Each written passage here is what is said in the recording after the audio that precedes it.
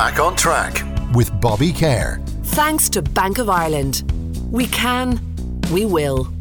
Begin.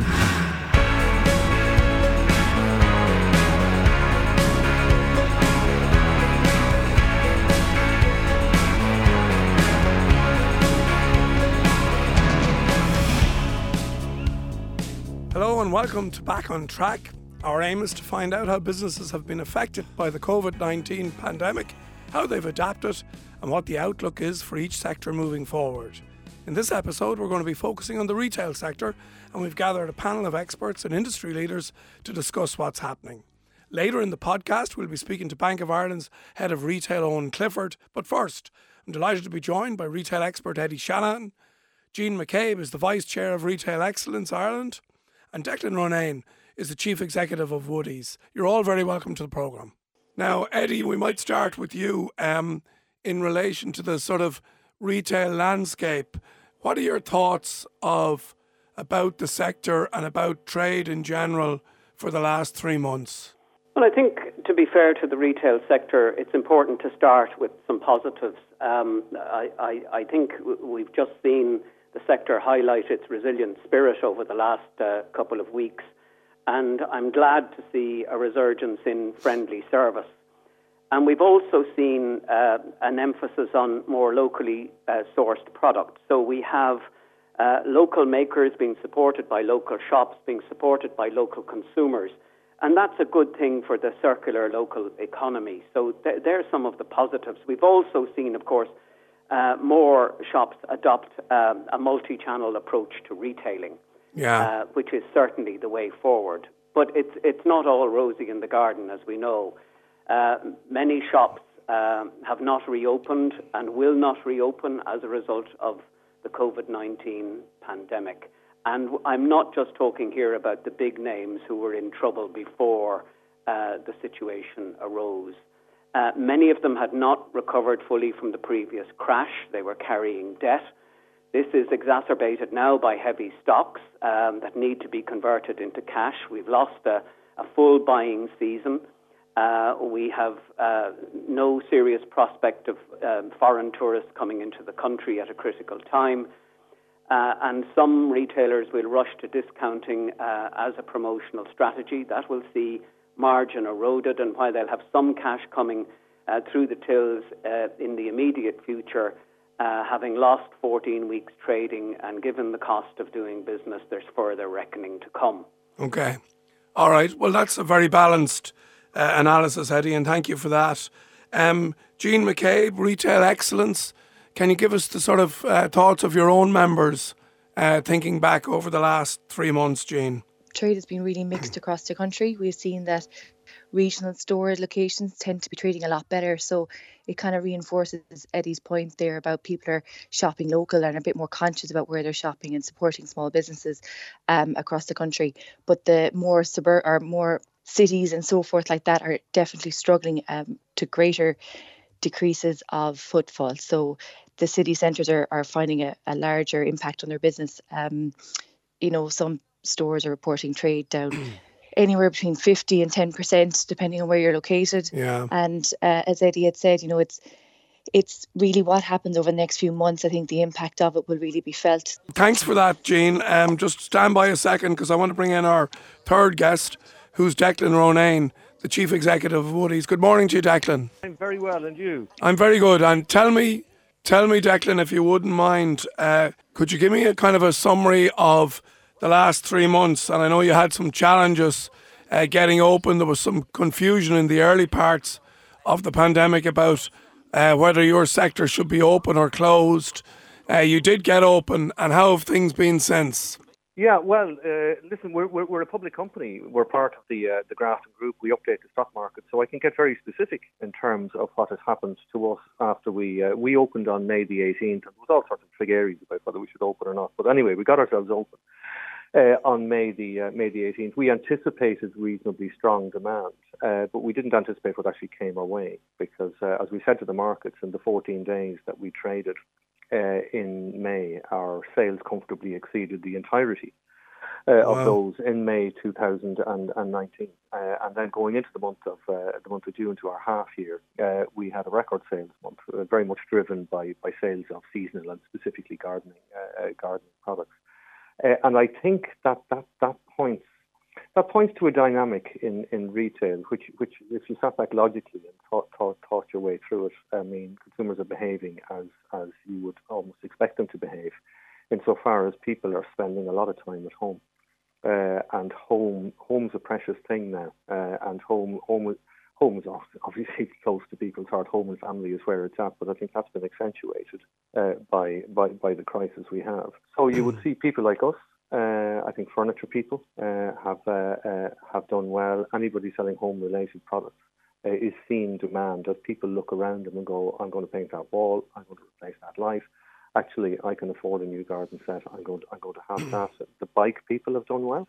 Yeah. I think the electrical people have done well out of this as people see their homes, and it's almost a case of, I think, saying that those of us that trade out of town, if you like. So obviously we have rather large sheds. We've got lots of space. We can make customers feel very, very comfortable.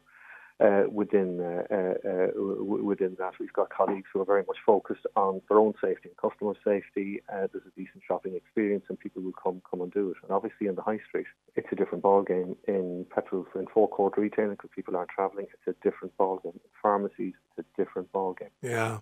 And you see very much a polarised situation. And clearly, the sooner we get out of it, the better. It's interesting you say that, Declan, and it was also, I suppose, noted by Eddie and Jean earlier that this shift to suburbia, let's call it for a second, with people, staying in their own homes, and then really, the shift, I suppose, from urban retail to suburban, the long-term effects of that are going to be significant, are they not? I'm going to go back to this whole Chinese thing that is way too. When he was talking about the French Revolution, I think Deng Xiaoping was saying it's too early to tell about 200 years later. I think we're way, way too early to be forecasting what's going to happen. So, and again, to give you a practical example of that, the last time I spoke to you, we were in lockdown, and our online sales had gone entirely bananas. And we ended up having to close our site down and so on, and try and process a lot of demand. And the assumption at that time was that the world has entirely changed. It's going to be online now, and nobody's going to want to come into a shop. And if you can do curbside collection, then you're home and host and so on. And we're open now. We're open now 2 months. And lo and behold, what has happened is the vast majority of our business is people coming into our shops, and there is clearly a growth in click and collect. We've just launched curbside collection, which we're now advertising. We're actually starting to advertise for the first time in quite a while. And there hasn't been, there's no revolution in our online business, but our online business is growing it's growing substantially. It was growing substantially anyway. Yeah. But that has now been accelerated, but not to the extent where there is a revolution in retail. People are still coming out to shops, and providing you have a set of colleagues on your floor that are very focused on delivering a decent experience for them, I think people will come back to shops again and again. And equally, all of that, I'm saying, in a situation where consumers are feeling more confident to come out, because as a country we've done a pretty decent job in tackling this thing. So we may wave up, we may wave down, but to extrapolate long-term trends out of it, I think is a bit premature. Okay, fair comment, Eddie. I know you're big on the retail experience and the customer experience. Is there a danger, Eddie, that with PPE equipment, with the sterile environment that's now necessary, with queuing outside shops, with that the experience, that intimate retail experience could be lost? And what can retail do to fight against that? Well, it's a challenge, but there are lots of things we can do. For example, a very simple thing: if you have people queuing outside your shop, then your window becomes more important than it has been for a long, long time. And there are digital tools that can animate that window. There are also opportunities for people to contact or if you like, have a discourse with their shopping communities. Using digital tools, they can put up demos and advice on YouTube and so on.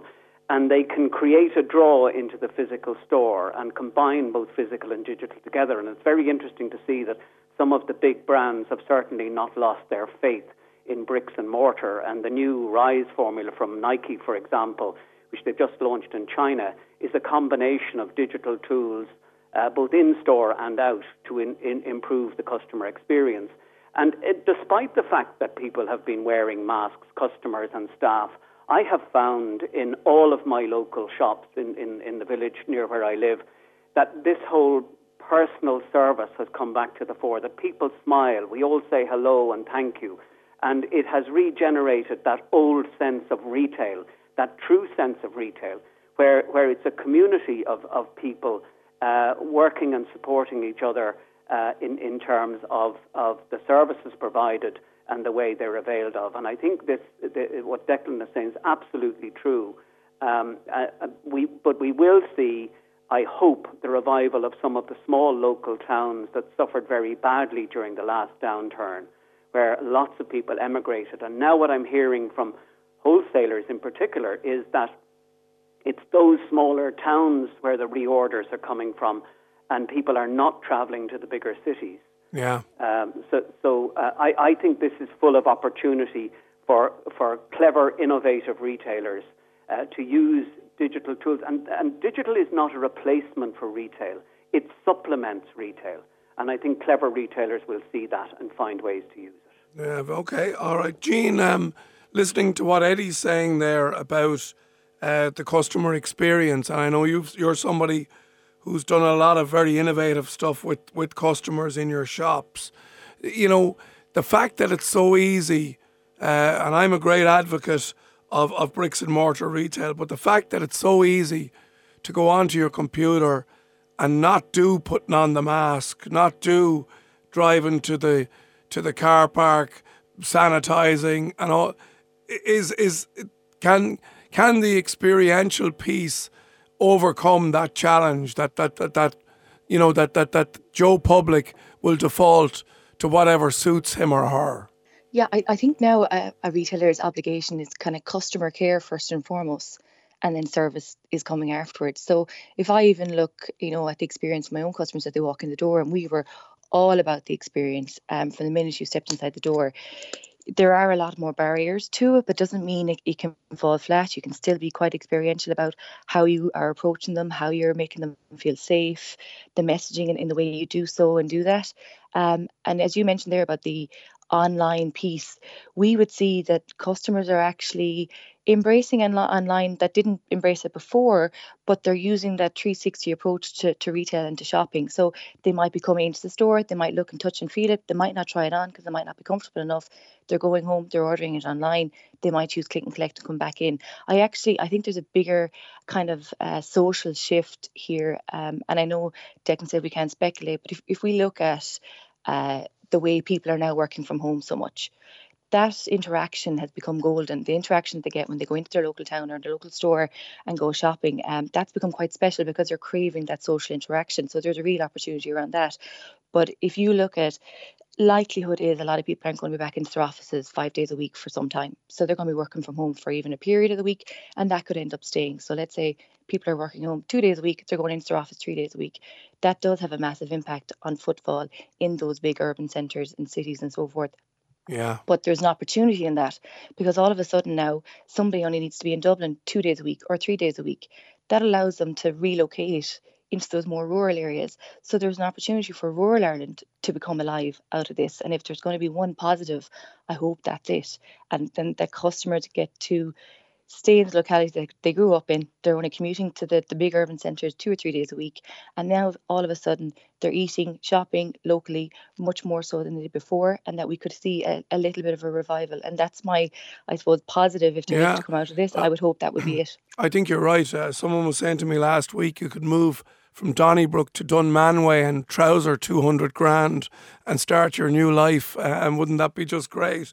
Declan, can I? We had the retails, the stimulus package a number of weeks ago now.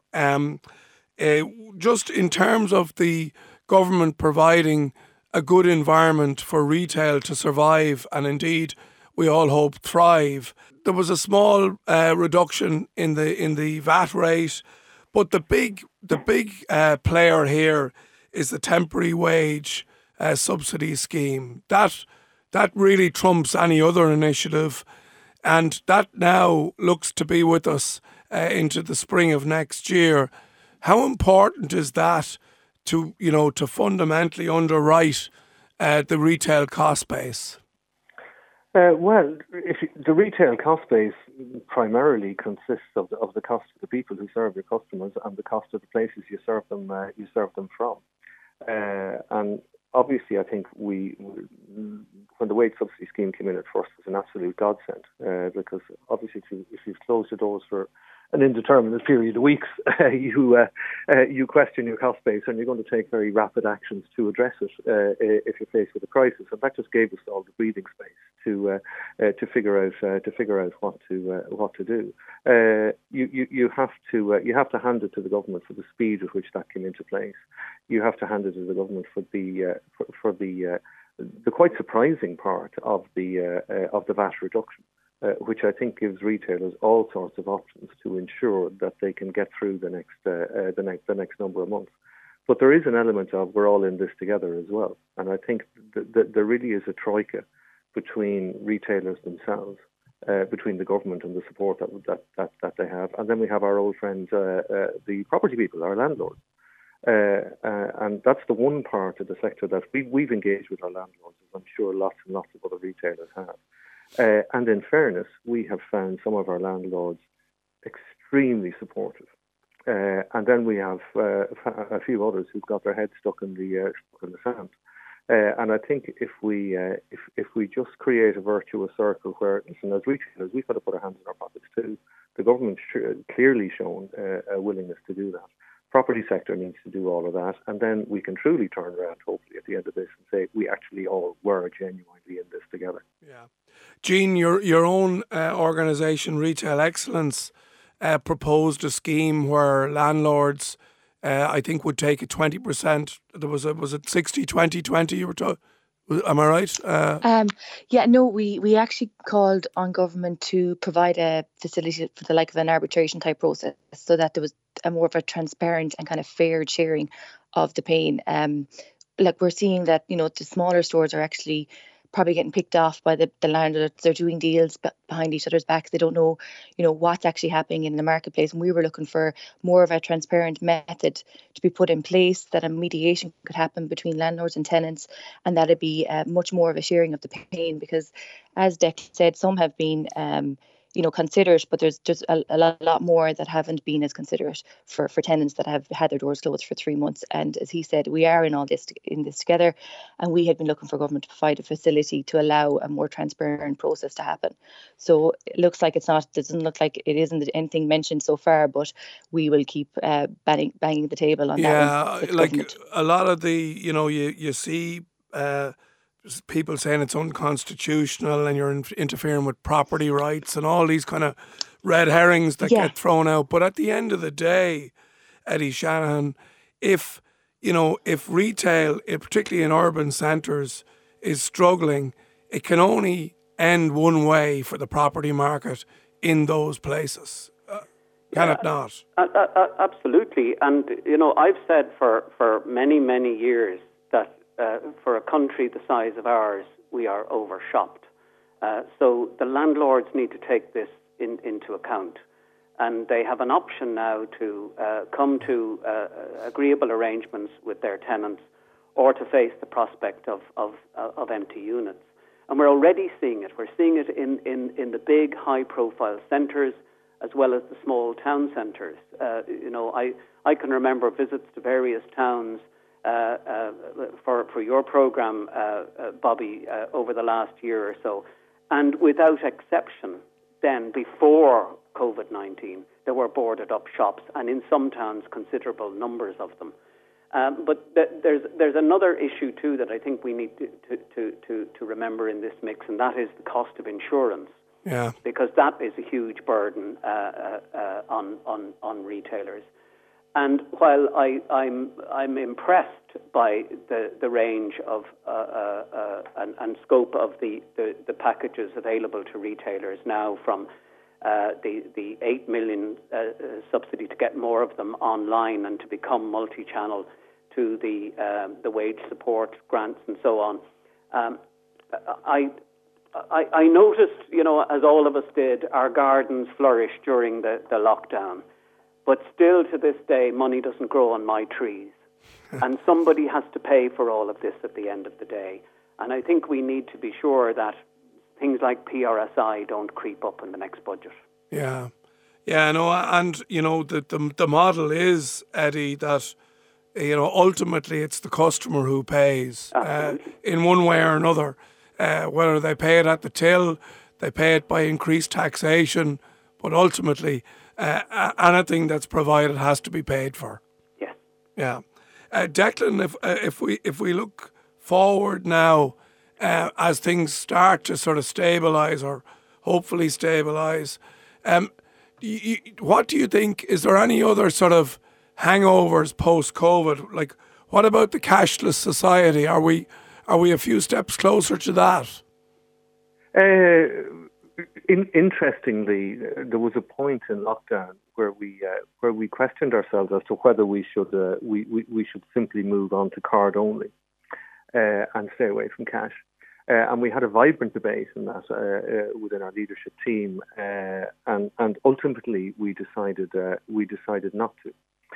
And some people that we compete with decided to, and we thought, okay, this is going to be interesting to see how this pans out. And ultimately, we felt we made the right decision. Yeah. We made assumptions about the amount of cash that we would take post reopening, and the amount of cash we actually took was double that as a percentage. There are still many customers out there. And listen, I'm quite sure, Bobby, you're as digital as I'm digital, and I'm an old fella like yourself. If you go back into the young people, they are just way off scale digital relative to ourselves. But there is still a substantial cohort of people who prefer to operate in cash. Clearly, if I look back over the last number of years at the percentage of card transactions that we take, that is moving in a direction that will point to it. And it's almost a little bit about the point I made about online earlier. I think it will accelerate things, but at this stage, my judgment would be that acceleration will not be as much as people were talking about sort of even 2 months ago. Back on Track with Bobby Kerr. Thanks to Bank of Ireland. We can, we will. Begin. Just to remind you who our guests are again, and thank you for joining us. We've got Eddie Shanahan, he's a retail expert. Jean McCabe, she's the Vice Chair of Retail Excellence Ireland and her own business Willow. And Declan Ronayne is the Chief Executive of Woodie's. Jean, if I go back to you just for a second, and as you look forward now, and we kind of have a better scenario of where we are, even though sales are challenging, and as we discussed earlier, the movement of footfall, etc. But if you look at your own business, as customers start to come back, have you got any cause to be somewhat optimistic looking forward? Yes, I think from my own business, I have seen a phenomenal growth in our online platform, which really flourished during the lockdown, and I was very glad to have been pretty well established online previous to it. So I would see for us our growth, and the area that we're going to be focusing on is in our online, not just from a online only perspective, but driving footfall back in the store doors also. I see that as a big piece of driving that footfall in, and I do see customers. It's not one or the other. It's a real 360 approach into how they shop. They like to use both platforms. They like to walk in the door. They still like the convenience of the online. So I think both work hand in hand. And I think if you look at some of the most successful retailers around, they have a really strong online platform because it is a big driver of footfall back in their door. I think if there's anything to come out of this, it's bringing a lot of SMEs online and giving them that digital space and giving them that opportunity to drive footfall back in their door. I actually have an interesting stat for you, Bobby. So out of our stores, our boat locations in Ennis and Galway, 50% of our orders online are local. So they're within 30k of either store. That's and interesting. Of that, half of them will come in store to pick it up. So if you think about 25% of all our online sales are click and collects inside in the store, which is a big footfall driver back in. And if you picture a small town like Ennis, for example, and you look at all the small stores, if those small stores get the opportunity to go online and they get the opportunity to drive footfall back in their door the way I do, you will see town centres and small villages stay alive across the country. And that's what my hope will be out of this. That's great. And that's a very, very interesting statistic. Eddie, just maybe last word to you in terms of, is there anything, the interesting thing about COVID-19 is that it truly is international. And, if you look internationally, lots of other countries have had similar experiences to us, some worse, maybe some slightly better. So I suppose on a world stage, we're all in this together, to use that horrible cliche. But is there anything happening internationally, do you think that we can actually learn from a retail perspective? It's about calm, convenient commerce. And it's about the things my colleagues have mentioned already today. It's about listening to the customer, giving the customer confidence to use the various channels at their will. It's about maybe considering things like better scheduling of staff, opening for longer hours. It's about payment options and not, as Declan said, not just jumping on one and disregarding the other. It's about providing things like personal shopping services and appointments for people who need that. It's about securing our supply channels. And I think in that regard, we need to start, whether we're selling home or fashion or entertainment products, we need to start working with local suppliers, because there is a very strong possibility of a second wave between now and when we have a vaccine. And we will need those local suppliers. And they need us, they need retailers. And I think that collaboration would also be a very, very useful part of the overall solution to the challenges we face now. Well, listen, it's been a fantastic discussion. I want to thank my guests, retail expert Eddie Shanahan, Jean McCabe, Vice Chair of Retail Excellence Ireland and Willow, and Declan Ronayne, Chief Executive of Woodies. Thank you for your words, thank you for your wisdom, and we wish you every success in your retail. Thank you. Thank you, Bobby. Thank you, Bobby. Thank you. Back on Track with Bobby Kerr. Thanks to Bank of Ireland. We can, we will. Begin. Now, Bank of Ireland are also making their own efforts to get businesses back on track, particularly in the retail sector. Their head of retail joins me now on the line, Owen Clifford. You're very welcome to the programme. Hi, Bobby. How are you?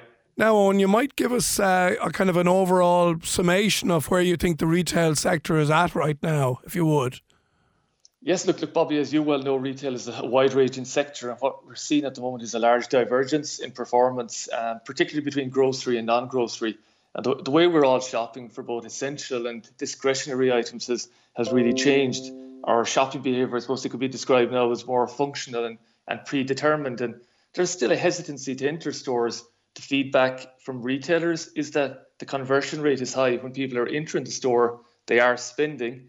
However, the impulse shopper has all but disappeared. And I think that's understandable, that despite the best efforts of retailers, that the consumer concerns in respect of health and safety remain. And it's a real challenge for retailers, how to stimulate that impulse buying and how to keep engaged and connected with customers who are hesitant to enter a store unless they have a predetermined purchasing need. But I still feel there's a real opportunity for smaller stores to provide a more accessible option for the consumers, especially now coming into autumn and winter. Will the customer be prepared to queue in the cold and the wind and the rain outside larger stores? I don't think so. I think smaller regional stores, they can offer less queues, they're closer, they can deliver an upweighted customer-centric click and collect option. And with more people now working remotely and working from home, the towns and the suburbs, they should benefit from increased footfall versus the city centre. So I think they need to capitalise on that, Bob. It's interesting you say that, and I think I totally agree with you that if shopping becomes like a hassle, if it becomes a dredge that you'll be waiting outside in the cold, as you say, that there's a whole sterile thing, around, getting geared up to go shopping and that, it'll definitely mean that people will want to go less frequently. I think that's a certainty. But I also agree with you on the upside that there's a real opportunity in suburbia for the local butcher, the local baker now to really, really make hay, because people, A, are going to be in the proximity because they're working from home, and B, I think people genuinely want to support small retailers.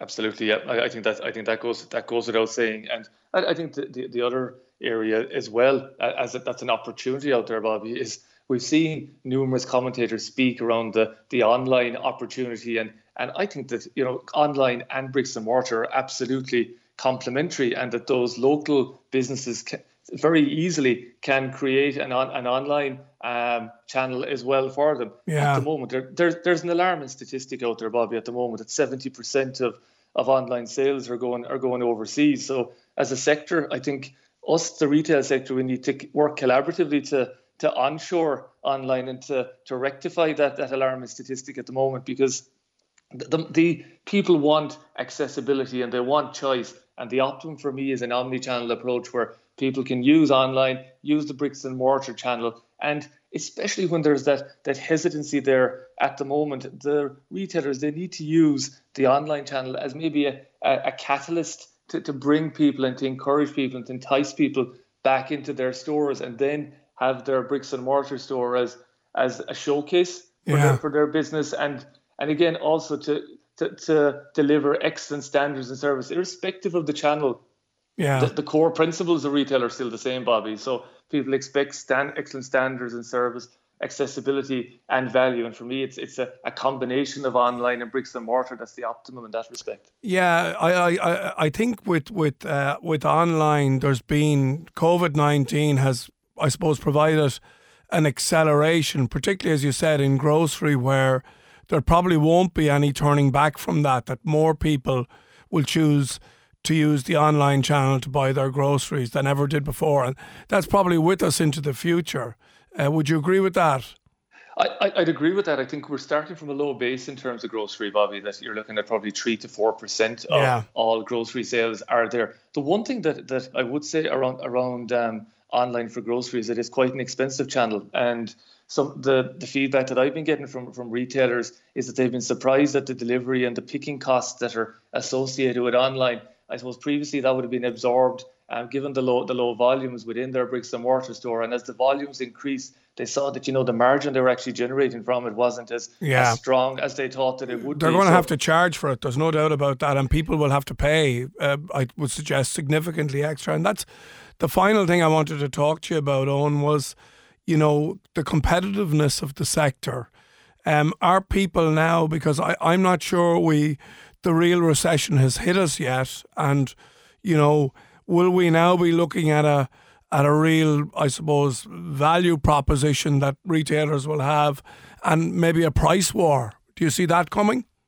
I would hope that we won't be going down the price war. Certainly in some subsectors, people will need to focus on price, that because of the competition that is there. What I would always encourage retailers is that you don't want to go down solely on price. If your proposition is solely on price, you can get into that discount spiral. And for many of the smaller retailers out there, that's an unsustainable model. I think what they need to focus on is value, and value, price being one element, sustainability being another, the Irishness of the product, supporting the customer with their health and wellness agenda, being environmentally friendly, and giving that proposition to the consumer. There's such great goodwill out there at the moment from the consumer towards the Irish retailer, because they feel that Irish retailers have stood up during the pandemic and are an intrinsic part of their local communities. They want to support them. So focusing on a holistic approach towards a value proposition is where they need to go. Certainly, though, in some subsectors, Bobby, we will see price becoming an issue. And even in the grocery sector, we've seen in the UK where Tesco have been in touch with their suppliers saying that they want to have 10% decrease in the cost base because they want to compete with the discounters in the UK. And we may see more of that, the squeeze being put on some suppliers from larger multiples that way, seeking to focus on price for the consumer. And finally then, Owen, are you optimistic for the sector going forward? Look, Bobby, I'm a realist. There's challenging times ahead for sure, but yeah, look, I am positive for the future. I think the CSO numbers that have been recently released for the month of June demonstrate that there is positivity in the marketplace. I do take into account that there was some pent-up demand in terms of the sales included there. But look, we have world-class retailers here. We're the template for other countries. Retailers come on safari to Ireland every year to see the best in class practices that we have. We have that opportunity that I spoke about, onshoring online, making sure that people are purchasing online, that they actually use an Irish company as opposed to a non-Irish company for their online purchase. And finally, there's that great goodwill out there to support Irish retailers at the moment. Mary Portis, who you'd well know. I do, yeah. Mary said recently that we have to think of every euro that we spend as a vote for the type of community that we want. And I think we all need to remember that when we're making our purchasing decisions in the future and support Irish retail as best we can. All right, Owen Clifford there, the retail expert with Bank of Ireland. Thank you very much for joining me on. And big thanks indeed to all my guests. And you can download the podcast on the News Talk app or wherever you get your podcasts. Thank you very much. Back on Track with Bobby Kerr. Thanks to Bank of Ireland. We can, we will. Begin.